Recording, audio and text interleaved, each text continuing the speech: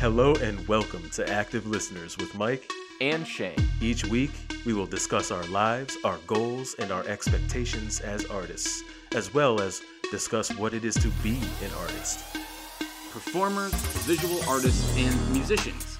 Mike and I, we want to talk to you, and we want to talk to you about what you do, why you do it, and what that art really means to you.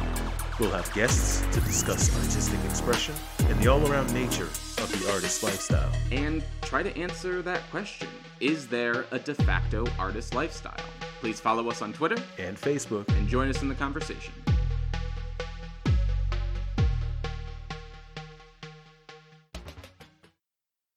Oh, well, hello there, Sonny. I heard you were putting on a podcast. Shane, why are you talking like that, Shane? Oh, because isn't this how the old folk are talking? No. Oh, so what? We can imitate teeny boppers and oh my god. No, we can.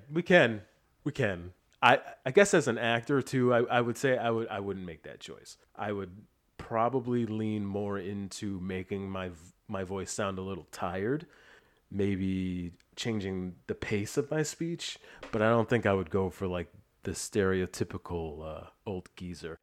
That makes a lot of sense in how we as actors have a conversation with text.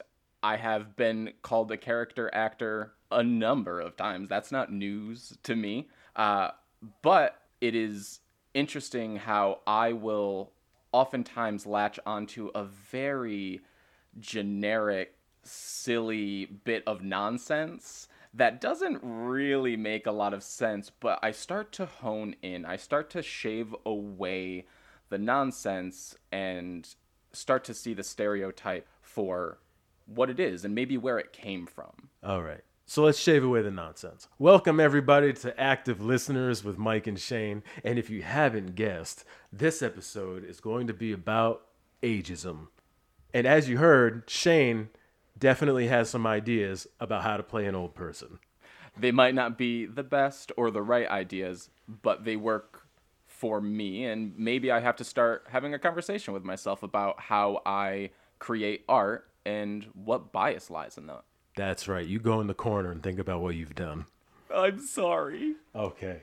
So today's episode is going to be about ageism. Later in the episode, we are going to talk to lifetime theater maker, director, teacher, actor sometimes, Sandra Boynton, and we're going to have a discussion with Sandy about ageism, specifically within the world of theater and also more broadly. But before that, Shane and I are going to have a little short discussion about what ageism is in our eyes and how it affects our society and our art. As a person who is aging every day, I start to notice how people are treating me differently the older I'm getting, and how different demographics and different age groups are deciding how they deal with me. Sometimes not only for the worse, but for the better. Absolutely. Without a doubt. I think our 30s, you kind of come into a point where people stop disregarding everything you think because you're in your 20s. And all I can think of is, I had these same thoughts when I was 20. And why didn't you listen to me then? I didn't. See, I did. And it honestly makes me want to listen to the younger generation more than I feel like I was listening. I'm actually in a really unique position when it comes to that. I work at a university, at a performing arts center, and we have a lot of student workers. So until this recent pandemic, I would work with students about that age range every day. I find myself making some assumptions about them that are completely mired in ageism. And then one of my students will turn around and ask me how much they should be saving in an IRA so they can retire with money. And I'm like, I didn't even know what an IRA was when I was 19 years old. What? I don't know. You seem way more prepared than I ever currently am. Way more prepared. Yeah, so I'm always constantly surprised. But then, there's also, they're college students, so they do really dumb things because they're young and inexperienced. So, which we all did. We all did, and some I continually do. Exactly. Ageism is also an interesting thing because not only does it go in every direction, right? And one could say that there are other prejudices that can go in all directions, but there are certainly aspects of ageism that for different age groups and for people at different points in their life, they either benefit from it or they aren't benefited from it. It's not like one of those things like racism or sexism or homophobia where it's a constant negative impact. It changes throughout your life, which is an interesting thing because we all get to experience the horribleness. That's an interesting point that I don't know that I would have come to myself. Sure. Because for whatever bias I have, I think of ageism and I'm like, oh, old people. But that doesn't mean anything, and that's super offensive. Ageism is something that affects you depending on your age, as silly as that might sound to say out loud. And like you said, it is something that transmutes over your lifetime, and it's interesting to start experiencing it in my 30s.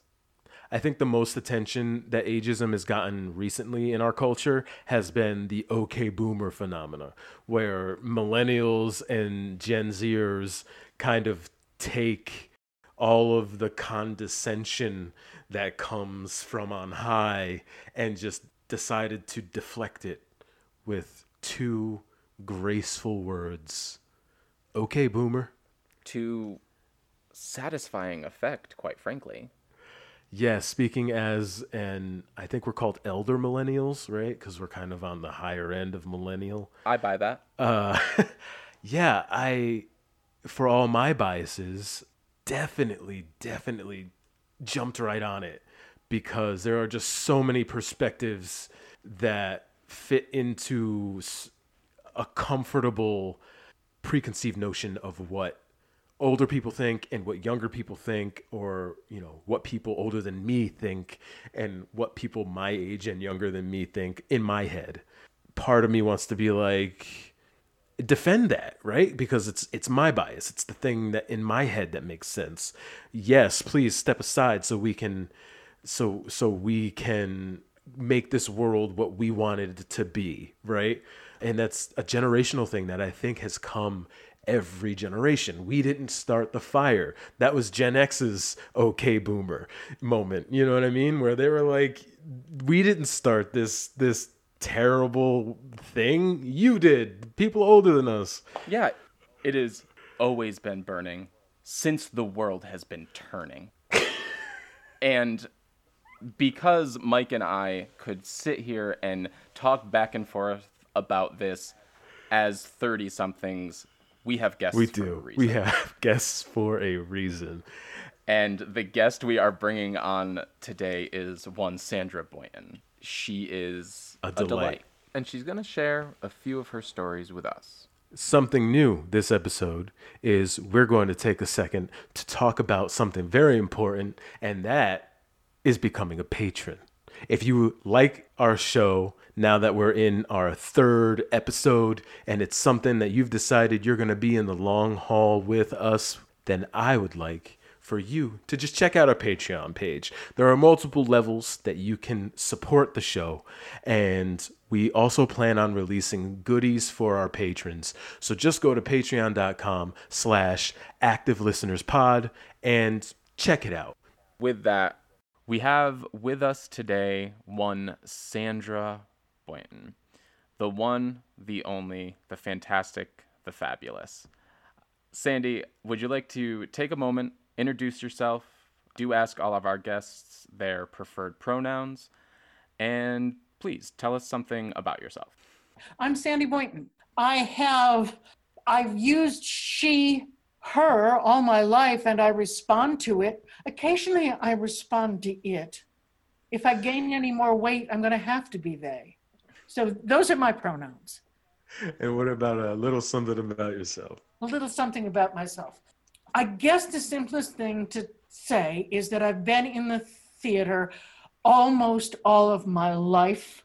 I did my first role at 5. I did my first directing in the 2nd grade when I staged reading group shows.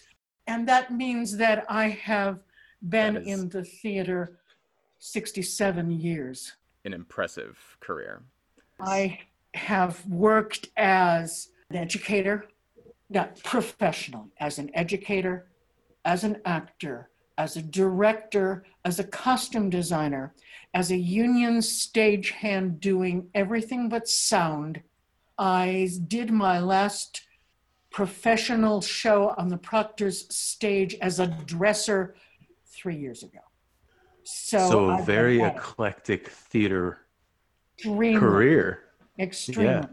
And then we should probably take this opportunity to mention that Shane and I both know you under several of those titles. However, first and foremost, as our educator. Absolutely. in our time in college. Yep. And somewhat of a stage parental figure, friend, of course, mentor, times ass kicker when we needed it. Yes. Yes, I have done that. I feel like mentor, director, ass kicker should kind of just be your tagline, Sandy. Yeah, ass kicker. I think I like that. Because as much as you have done that for Mike and I know you have done that for countless other students that have been lucky enough to be under your tutelage. Well, I just think I've been lucky enough to have fabulous, fabulous students that I've worked with over the years, and not just theater students. Some of my English students have been just fabulous folks whom I've enjoyed working with. And I have some pretty darn good stories. In fact, I'll tell one. Teaching Joe Turner's Come and Gone. It's an August Wilson play, and there is a root worker, a Haitian root worker in the play. And I'm trying from my Wikipedia and research to teach people what the Haitian religion and the Haitian shamanry is. And in the middle of the class, an African-American or a woman in the back of the class said, "Excuse me, my aunt is a root worker." And I said, "Can you make this better than I am?" And she said, "Yes." 20 minutes of information about that most fabulous addition to the class. There's just so much to be learned all over the place. That's so interesting. It almost tags back to the conversation we had with Rags in our previous episode when we referred to Bawal and that idea of bringing someone onto the stage to finish a piece. And in your case, it was teaching. It was an educational piece. And it happened, I had it was quite early in my career at SCCC, but I had an older audit in the class, a senior audit, who had fought in World War II. Wow. And the minute something referred to World War II, and he was a retired physician, so he was very articulate. I just back off and let John teach it, because I couldn't teach that, but he could. I imagine he taught you in that moment. Oh, absolutely. Absolutely. It was, I was born 2 years after the war ended. Yeah, I think speaking as a former student, I think that there is a kind of special thing that happens outside of the classroom as well, because I think you're just a life teacher. There's a special thing that happens, while I'm having these moments with you where I kind of feel like maybe it plays a little bit into our topic for this evening. I'm just getting so much of the wisdom that comes with so much of your experience that it will ultimately be passed on to whenever I start imparting my knowledge to the next generation. You haven't started yet, Mike? I think I've got some things yet to learn. Don't wait too long. Just start. So every one of us, the three of us, have so many different a combination of so many different skills, but that gives you a unique perspective. It doesn't matter how old you are. Sure. I mean, I just recently learned what a fabulous sculptor you are. Oh my goodness. So That did has I. changed. Oh, you are good. That has Thank changed. you. I'll bet how you work with an acting role now that you are thinking in 3D. Ooh, he's gonna start sculpting his acting roles. 3D Well, I think you and I fabrication. very frequently have discussions about thinking in the three-dimensional, and Mhm. I'm usually in our Will Kemp's rehearsal spaces. It's coming to no surprise of anyone that's listening. Sandra is also the artistic director of the Will Kemp's Players. I think this whole first season, the first few episodes of the first season, is just going to be like a big Will Kemp's reunion. A Will Kemp's parade, if you will. And I think one of the things that'll often happen is I'll just be quietly standing upstage, and out of the commotion of staging, I'll just go, "Can I just fix this real quick? Can I I just put people where they should be?" You stand here, you stand here, you stand there, and look how pretty that picture became. Look at that pretty picture. And I'll stand way back here because I'm so freaking tall. That's right, Michael. You understand. Anytime we do it, the first thing we do is, Michael, just go farther upstage. He just has that advantage point. He can look down on the scene. I have to look up at it. All right, time to talk about what we're here to talk about. Really dive into the meat, really. Yeah. So we're here to specifically talk about ageism. And I know that's actually weirdly the last couple years become really super in the zeitgeist. In the last couple of years, ageism has become more in the forefront of the zeitgeist with phenomenons such as OK Boomer, and I guess Karen has got some generational implications behind it. And I think it's fair to say that unlike other issues of identity, there are some very interesting ways to look at this in terms of power dynamic. So we'll look at it in generalities, but then we're going to apply it to the profession that we're here discussing, which is theater. So could you give us some your general musings on our society and what we are referring to when we say ageism? Boy, and when you had enough of this generality, shut me up. Seriously, because I think there's all sorts of implications for it. We think about ageism being focused against older people, that somehow that we retire people before their pensions become due, or we find a way to get rid of them before they're vested. We find ways not to hire older people. We find ways not to hire people who may have more of a liability with health care, all of that stuff. But I will also say that I think very much another function of ageism is this, what I'm going to call generational conflict, which I think as a notion. And I know it started with my generation, the baby boomers, because ad companies focused all of that attention onto one cohort of people.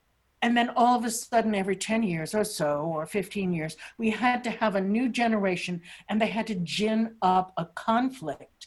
And it's gotten so bad on some levels, is that I watch people decide that they cannot be friends with or close to people of the wrong generation. I kind of wonder if part of the sort of hiding of that older generation has to do with the country we live in, and how, at least how I see it, the older generations ago, when they reached a certain age, were able to retire in a comfortable, safe sort of way. But that didn't, I mean, I watched that whole thing. But we can't do that anymore. That's what I mean. That's not an option anymore. You're not allowed to hit an age and comfortably disappear. So now we have all of this older generation in the workforce, in a part of society that they're filling a role they didn't have to previously fill. Well, and on top of that, people in baby boomer generation, my generation, are just plain healthier than our parents were. And we're healthier than the generation before that. And so that if we want to work longer or have to work longer, we're probably in better shape to do so than our parents were. And I think that that's, we have not come to grips with that at all. And we have not come to grips at all with the notion of youth culture that was baby boomer oriented again, that everything is about young people, and we have devalued acquired wisdom in the process.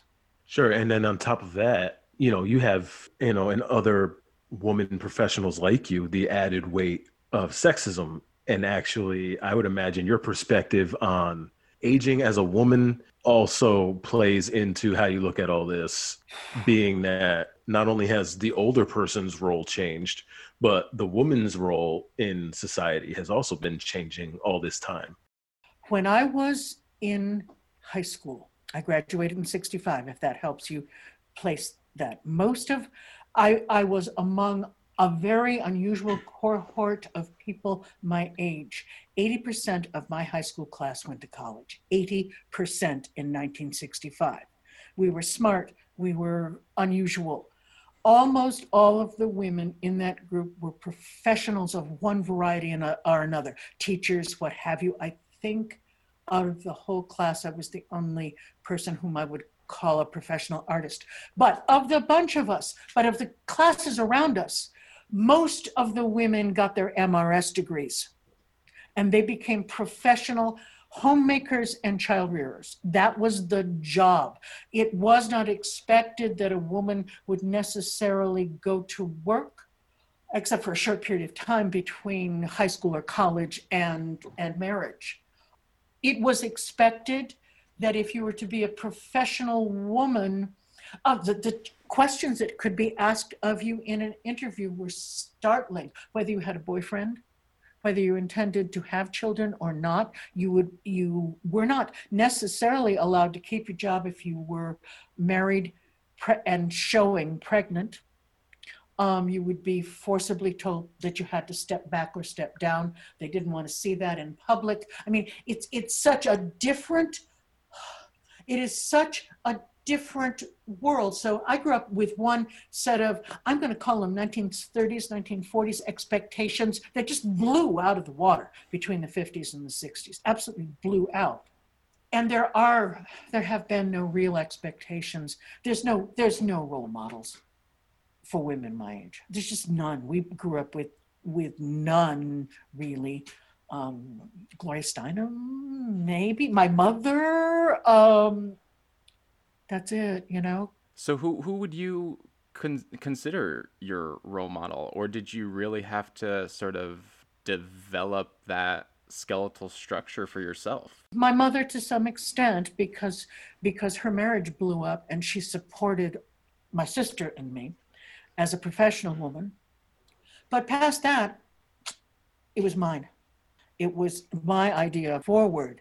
And I never thought of myself as forging a role model before, but I really did do so on some levels, especially when I was one of about 4 women in the local area who worked as a professional stagehand on the deck. I wonder, what would you say is your most, like when you look back on all that, what was the point where it was clear to you that if you were going to get out of this career what you wanted, that you had to play this game? Either that you had to play the game or that you decided, no, I'm not going to do that. I'm going to be Sandra Boynton and I'm going to do things my way. In graduate school, I worked in the shop, Albany State. So there were people there. And one of the men who was there picking up an undergraduate degree as an older student, and I will not use his name, was picking up education because he wanted to be a professional stagehand. Some 15 years later, we wind up on the deck at Proctor's, and I've known this man for a very long time, and we were pretty darn good friends. Now, at the same time, being one of 4 women on stage, I guess you'd call it sexual harassment. I don't think there's any other way to put it. I'm big, I'm strong. I listen to more guff than anything. But finally, one day, I had heard the last large bosom joke I needed to hear in my entire life. And it was from this guy. And I was sweeping. And the next thing I knew, I took a broom and I had him up against the wall with the broom on his Adam's apple. Which end of the broom? Right across the Business end. Nice. no, not the business end, just the side of the broom Oh, across his Adam's apple. And I said, that's enough. That is enough. I don't want to hear it anymore. I don't mean to do this. I wish I didn't do it, but I cannot listen to this anymore. I never heard it again. And I'm not sure, I'm not proud of this. And I'm not proud of it.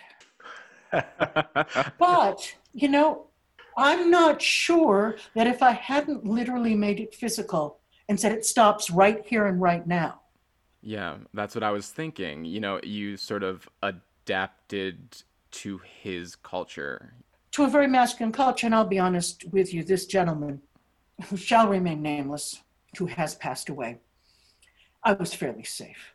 it was very stage combat conscious. Well, there were people I worked with that would have broken my nose. Oh, sure. But this was a man with enough respect and power that I think on the one hand, it's because I treated it lightly as though it was a joke for most of the time, and then it stopped. Then it had to stop. I'd be interested to know, how did that translate into the art you made? Well, I mean, at that point in my life, I was a stagehand, and stagehands don't make art. Shane. I mean, I hate to say it, but stagehands in the commercial theater move boxes. And I made some few choices that were artsy-fartsy at the time. And I got really lucky because some few times I would be utilized to take some of my skills. When Julie Harris came through with Belle of Amherst, it was a tiny production. There was really nobody on the deck. I was supposed to be running lights, but when I saw the costume come through, it was a disaster. It had makeup all over it, mid-19th century lace dress, and it was a disaster. And I said something to the stage manager, and I spent 6 hours getting the stains out and doing that and making her dress beautiful again. Very seldom did I get a chance to do something that added to the artistry. It was nice to hand Julie Harris a dress that was clean and fresh, and all the tucks were laid out right. And she liked it, and she did a beautiful performance. And that I could do on occasion, or the night that Ella Fitzgerald was there, and I was simply supposed to be running the house lights, but the follow spot operators didn't know anything about how to light her repertoire. And Ella Fitzgerald was a sound that I grew up with. So I was able to change all those follow spot colors on the fly so that it was better colors for what's going on. But that was, Sandy just making art better since forever. Well, I mean, it was just, most of the time with that, it's, move the box. Hi, you have to take this cat's costume and slosh it around in the soap and water solution by hand for 10 minutes. That ain't art, honey. That's laundry. But before I sound callous or cavalier, a lot of the theater ain't art. It's artisanal work. It is getting that costume clean, whether it's Julie Harris's or Grisabella's. It's making sure the box is in the right place. It's making sure the screw is tight enough so that somebody doesn't trip on stage. And that's so important because our art is so precise and it depends on such tiny tolerances. Oh yeah. Doing that day to day in my 9 to 5 is, a lot of it is either realizing someone else's vision or making sure they don't die while they're doing it. Or on occasion, and you will get this on occasion, making a better choice than they know how to. Oh, absolutely. But this is artisanal, and I'm very committed to artisanal work in the theater. I really am. We have to get the craft right in order to do the art. Also sounds like there's a level of earning your stripes by doing that. Yeah.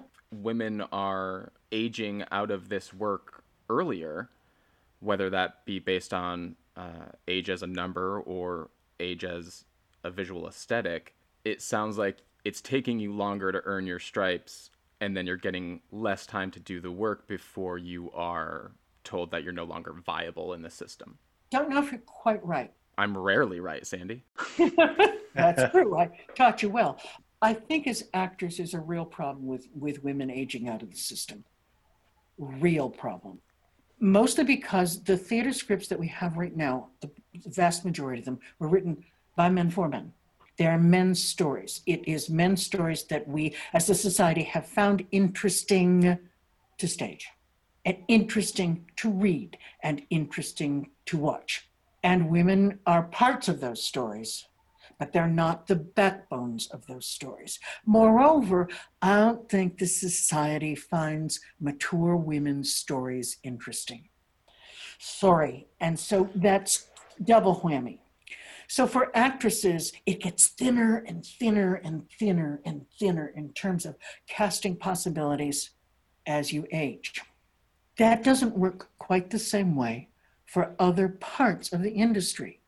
I think you're going to find as more and more women direct, there are going to be more and more older women directing. If you take a look at the greater Capital District area, how many companies are headed by women, artistic directors and artistic managers?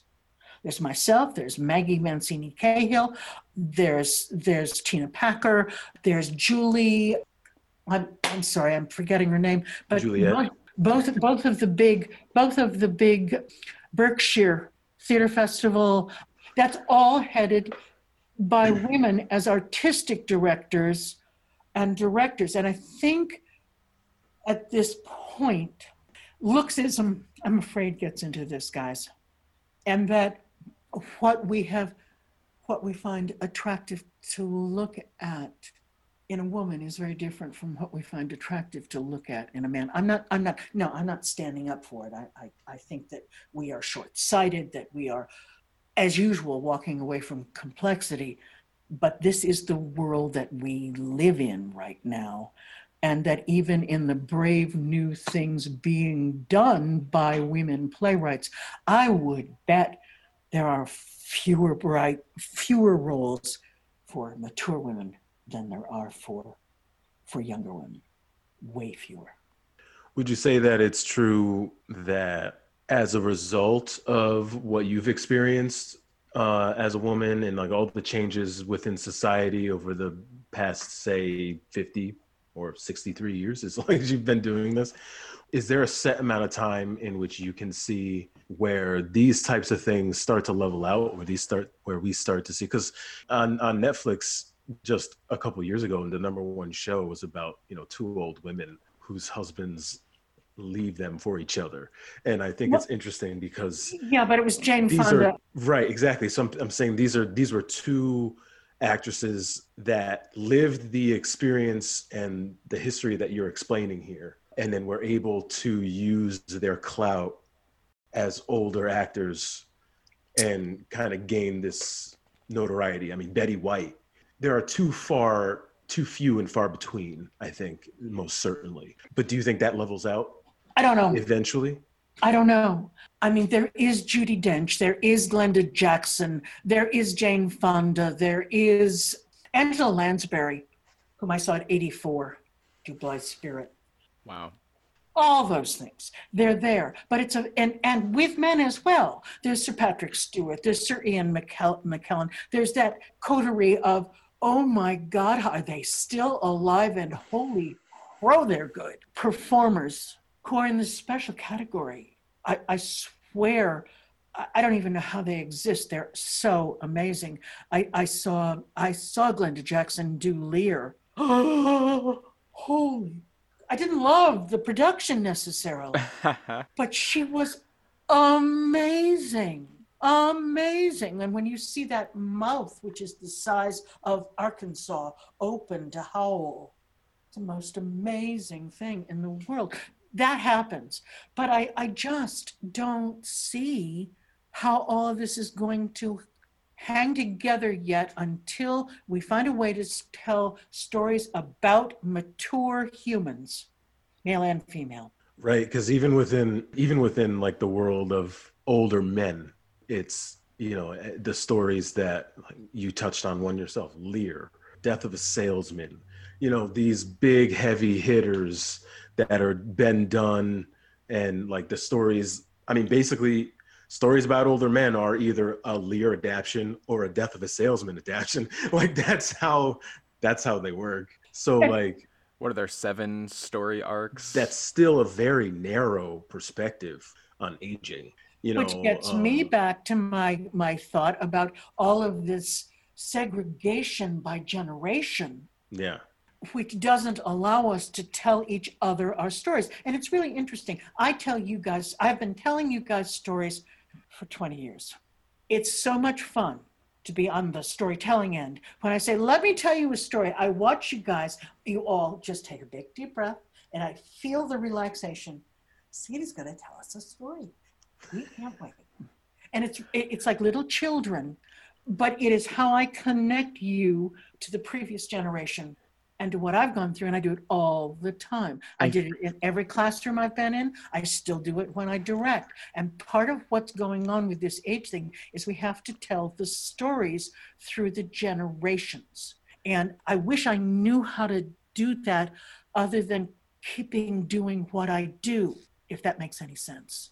For sure. Yeah, you definitely taught a generation of people how to respect the stories. And I don't know, I can remember time after time after time where it didn't seem to matter what we were personally going through. When we came to Sandy, there was a story. There was something to learn. There was something to gain. And I know years ago, I certainly took advantage of that because I didn't think I had any stories to share back. And Sandy kind of just taught me that it isn't the age of the person telling the story, it's what you learned from the story, what you can share from that story, what you can teach from that story.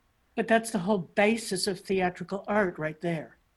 It's finding the story and telling the story and sharing the story with an audience in a way that they can react to it or with it, and then tell their story in that framework. That's the whole deal, folks. So now, speaking to your most recent experiences with theater and surrounding this topic, how do you feel about where you are in your career now? Oh, wow. I don't even know if it's a career. I sort of feel like the Energizer Bunny. I just keep banging the damn drum. But about 20 years ago, I slowly started pulling away from the 20th century notion of the 19th and 20th century notions of the theater and tried to get back to finding that relationship between the text, the performer, and the audience. And that's really what I've been doing pretty much nonstop, even as an educator, trying to get that relationship, that fundamental relationship. Because when it comes to spectacle, film or video can do it better than the live theater ever thought about. But the relationship, the sharing of the story, the storytelling, the energy coming back at you. And the thing I made you guys do all the time was to sit down and do a talk back with an audience so that we could start the notion of a social relationship as a part of the theatrical experience, so that people find a way to take that information that they've just gleaned or the emotional reactions they've just had and share them and keep the story running. It makes it tangible. It's no longer, you're not a spectator of art, you're a participator. You're always a participant in it. Story. I took a group of people to New York City to see Beauty Queen of Leenane in the afternoon and Wit with Kathy Chalfant in the evening. Beauty Queen of Leenane got every damn Tony there was that year. Every damn Tony. So we get down to the Village and we get into this 99-seat theater where the only entrance to the stage and the only entrance to the auditorium was the same drape. And we saw Wit. Now, if you haven't read Wit, read Wit. That's your assignment, gents. Fine. When is it due? It's about a nearing retirement age English professor at NYU who discovers she's dying of uterine cancer.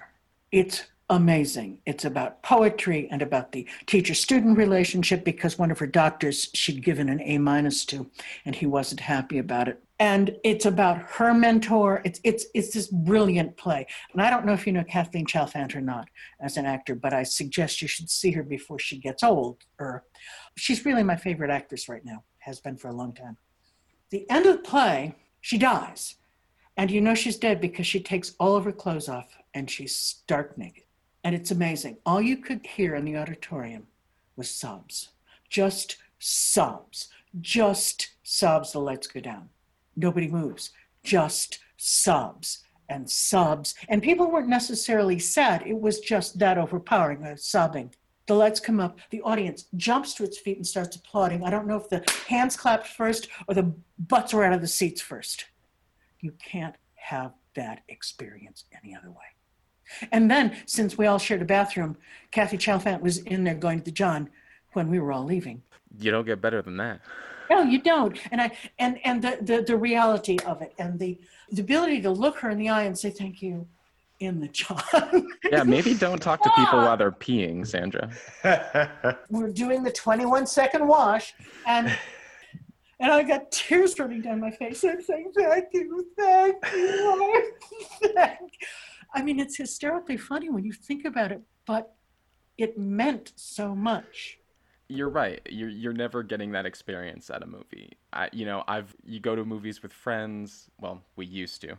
And, right, who knows what's going to happen now? And you would stand outside the movie theater afterwards, and you'd kind of talk about it and chit chat for 30 seconds to a minute. But there was never that emotional investment that you're talking about. I mean. And again, this may be generational, but I know when I go to New York with my good friends to go see a play, the intention is always that we'll go out for dinner afterwards. But first we go to a bar after the matinee and we sit down with cocktails and we talk about the play, seriously talk about the play, what we saw, what we didn't see, what I liked, what I didn't like, where's something for me, again, as a director, ooh, that didn't, or that was brilliant. I don't know how anybody could have done that any better. But that doesn't happen. Go to the parking lot, jump in the cars and disappear. What do you do with all that stuff if you can't share it? I'm serious. What do you do with it if you can't share it?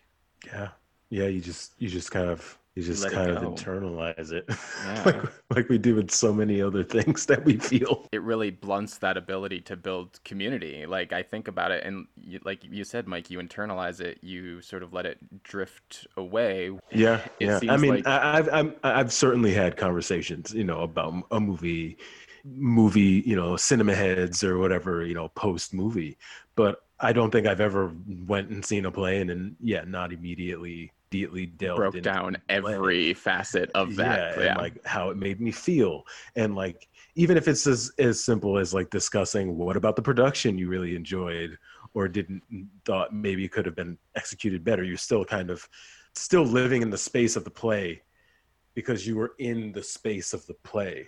And you're also using, for 90 minutes or the whatever, community of the playgoers to help dissect that play. Sure. Plays are 3D. There's a lot to understand and break apart and digest. And when you see something together in that group and going out to get those drinks, it's some of the best times I've had. You remember the plays, sure, but I tend to remember the conversations post-play more.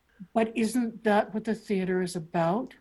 So that we can create another play? Certainly. To me, again, and this is because I'm older, but when I was coming up, there was a theater community, and we went to plays together, and we saw plays together, and we argued about plays, and we argued about scripts, and we got passionate about whether Tennessee Williams was better than Arthur Miller. Yes. Or can someone other than a gay person direct Tennessee Williams? Think about that. Those sorts of things. And I don't see that happening. past the 70s, I saw that mostly disappear. Now that may be me, and it may be that I was doing theater with undergrads where I really couldn't. I mean, we can't do that anymore. We can't hang out with a bunch of undergrads and do this conversation with beers like I did when I was an undergrad. I spent almost all of, after rehearsal, after a show, after whatever, there was a bar that the theater people hit, faculty, a lot of the arts faculty, and the theater students. And we all sat together and we socialized together. I won't say drank together. We usually ate. Actually, we ate like, how hungry you are after rehearsal. And we just eat. The waitress would keep everything going so that we come down like a bunch of locusts and clean the place right out. But I think I learned more about the arts in Connie bars at St. Lawrence University than I did in most of my classrooms, because it was so rich and intense with the people who did the art and who were the faculty. It was, well, Shane, you remember what it was like doing KCACTF, when instead of the artificiality of being faculty and student, we were working to get something done in the moment. That stuff dropped away. I mean, I watched you guys cherish those moments. It was because it was the first moment that anyone said, hey, the art you have and the art you make has quality, has value, and is appreciated. It's not just something you're doing to disappoint your parents. It's something that will and can change perception. And that's one of the things that has not changed in the United States, and it is not good. It is not good at all, that the arts do not have enough value, that we consider ourselves valuable and valued. I want to tell you, the first time I took myself and students to London and was in a city that valued art and artists and the theater most especially, I cannot tell you how much better I felt about myself. I cannot tell anyone what it was like to be there and realize that I had come home, and that coming back to the United States, at least in terms of my artistic spirit, was exile and has always been exile. That does explain why the first time I met you, you told me to run away from theater. The first time I met Sandy, I was like, hey, you're in charge of the drama department, right? I'm thinking about joining. And she's like, you don't want to be a performer. You don't want any part of this life. And I listened to her for like a year. And then I went back and I was like, you tricked me. Well, this life is, it's almost monastic. Our system in the United States means the only field that I know of that's almost as bad as music, where everybody gigs. Nobody has any security. Nobody has any health care. You don't dare not take the next job. You take every job that comes at you as fast as you can get it. You sometimes fudge what you're able to do to just keep food on the table. Oh, I don't even want to tell you that story. But it really is a tough business. And there are no really good labor rules for what you can ask actors or stagehands to do. When you're down to tech week and it's gotta happen, it's gotta happen. I did 3 weeks in a professional scene shop that I could not do again. It would kill me. But we were behind on getting something out for Disney. You can't piss off the mouse. You don't mess with the mouse. You don't mess with the mouse is right. And so literally, now I'm not joking, literally, the game was you worked until you couldn't work anymore. You fell asleep. You got up. You had to wash. You came back in and you worked. That was it. We got it done. Walt Disney on Ice is not my favorite thing. I think there's probably a club for that. That piqued my interest a little bit. I wanna get your perspective on it before we ask you to do the fun portion of our interview. Okay.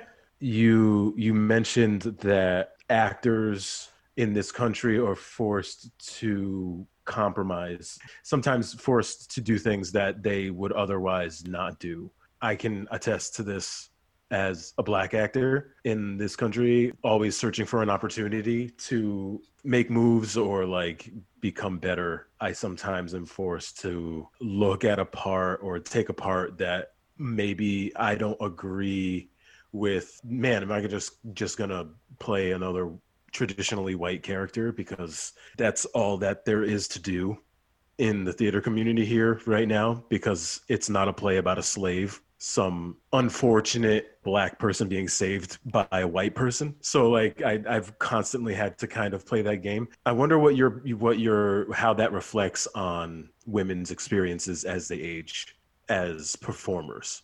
Do you think a lot of that plays into why we are where we are in that regard? I need to unpack what you had to say, because there's a ton of things in there. Yeah.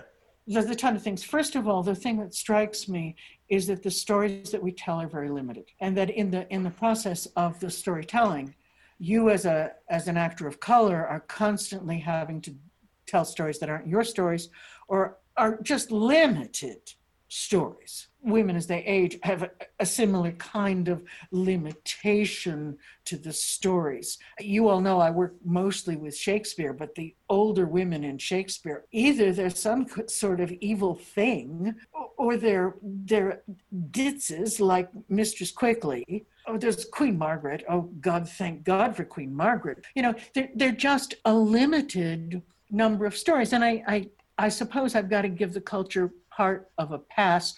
We've only been 100 years or so, or maybe 150, that older women actually existed in any numbers, that they didn't die off in childbirth. Sometimes we want stories, but they don't exist because that didn't happen. You're, as a Black actor, having to tell stories you want to tell. They aren't part of your experience. I don't know who's writing the stories that you want to tell, which means that some of us really have to start telling those stories ourselves and finding ways to get those stories produced ourselves, because the commercial biz is going to keep replicating what sold last week. They're going to go for the sure thing. There's so little sure thing in this business, but they're not going to tell a story that the commercial producers are not going to tell stories that are not going to sell. You're hearing my frustration with this as well. Just so you understand, it isn't just an actor of color having to do and say things that he doesn't find attractive. As a technician, when I was working in the Caribbean with a company ostensibly run by Americans, it was ostensibly run by by Caribbean natives, but it wasn't. I was told to tell the topless dancers that at rehearsal they needed to take their blouses off and their bras off now. I did it. I also dropped out of the commercial theater almost immediately thereafter, as soon as I got back to the States, because I was never going to do that again. Never going to do that again, because I think the folks that wanted to see them just wanted to see flesh. Another one of those things I am not proud of. Whether you're proud of it or not, it is part of your story. It is part of the reason that we brought you on today and wanted to have this conversation with you. We, as artists, care about the stories you want to tell and have to tell, which I think sort of brings us to our fun portion, in the sense that before we started recording today, you were talking to me about wanting to read a couple sonnets. Back in the dark ages, when I was in college, not joking, back in the dark ages, I tripped into a class called the Oral Interpretation of Literature, which sounds god-awful, and it really means reading aloud for adults. You made it sound great. Can you say it again? You made it sound very interesting. It was one of my Hogwarts moments. And I literally fell into this class, not knowing anything about it. But I have since then always loved to read good literature aloud to other people. I just love to do it. So what I've got for all of us tonight are two sonnets. Two very different sonnets written at very different times. I am going to do them in the reverse order of when they would have been composed, but it's the order in which I became passionate about them. The first of them is a Victorian sonnet by the poet Gerard Manley Hopkins. He was a British priest who gave up writing when he took the priesthood, and he almost lost his mind, and the bishop had to literally order him to continue to write. He's very passionate. So the first of these is a sonnet called Carrion Comfort. I'll not carrion comfort despair, not feast on thee, not untwist, slack they may be, these last strands of man, me, or most weary cry, I can no more, I can something, hope, wish day come, not choose not to be.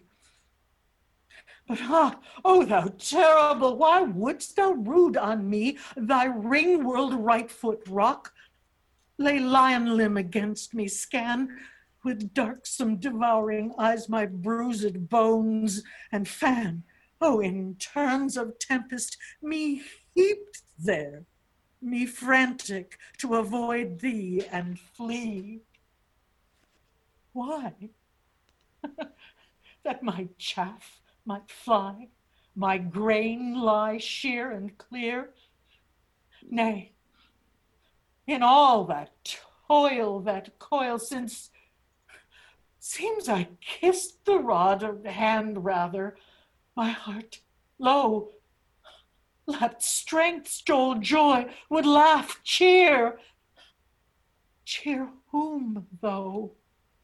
The hero whose heaven-handling flung me, foot-trod me?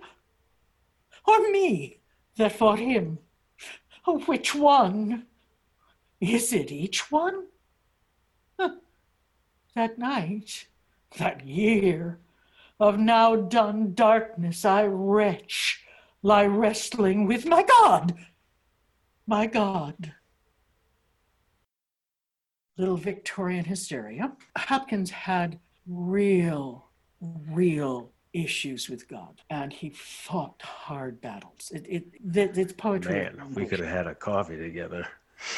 Yeah, he was, and brilliant. It's the first time I did it for a class, actually. And the teacher said, I didn't think anybody could ever read that poem. Well, now you have to try to live up to that with your second one, so good luck. Second one, believe it or not, is easier. It's way easier. This is the poem that if someone asks me to read at a wedding, is my go-to poem. This is my dear friend, Uncle Will Shakespeare, and this is Sonnet 116. Let me not to the marriage of true minds admit impediments. Love is not love which alters when it alteration finds, or bends with the remover to remove. Oh no, it is an ever fixed mark that looks on tempests and is never shaken. It is the star to every wandering bark, whose worth's unknown, although his height be taken. Love's not time's fool, though rosy lips and cheeks within his bending sickle's compass come. Love alters not with his brief hours and weeks, but bears it out even to the edge of doom. If this be error, and upon me proved, I never writ, nor no man ever loved. Well, I know there was no error in bringing you on the podcast this evening, Sandra. Thank you so much. Thank you. This is so much fun. I don't teach anymore, and I miss the classroom. I miss the opportunity to share things. Well, whenever you feel like teaching anybody anything, you just give us an email, and then we'll have you just come on and teach Shane and I something. If you can think of something that you haven't already taught us, which I'm sure there's plenty of. Absolutely. Absolutely. I'll teach you how to make corsets. Oh boy, here we go. And with that, we want to thank you very much for coming, and thank you so much for your readings. And everyone, if you would like to stay up to date with what Sandra Boynton is doing creatively, these days it's a little sparse. However, Sandra will be featured in Will Kemp's Players radio play adaptation of A Christmas Carol. Sandra will be playing the narrator and is magnificent, and we can't wait for that to hit the digital airwaves this holiday season. Thanks again for coming. We love you very much. And for our audience participation this week, we want to know how old you are, and how do people treat you, and how do you think your age impacts how those people are treating you. Thank you for listening to Active Listeners, and join in the conversation. Peace.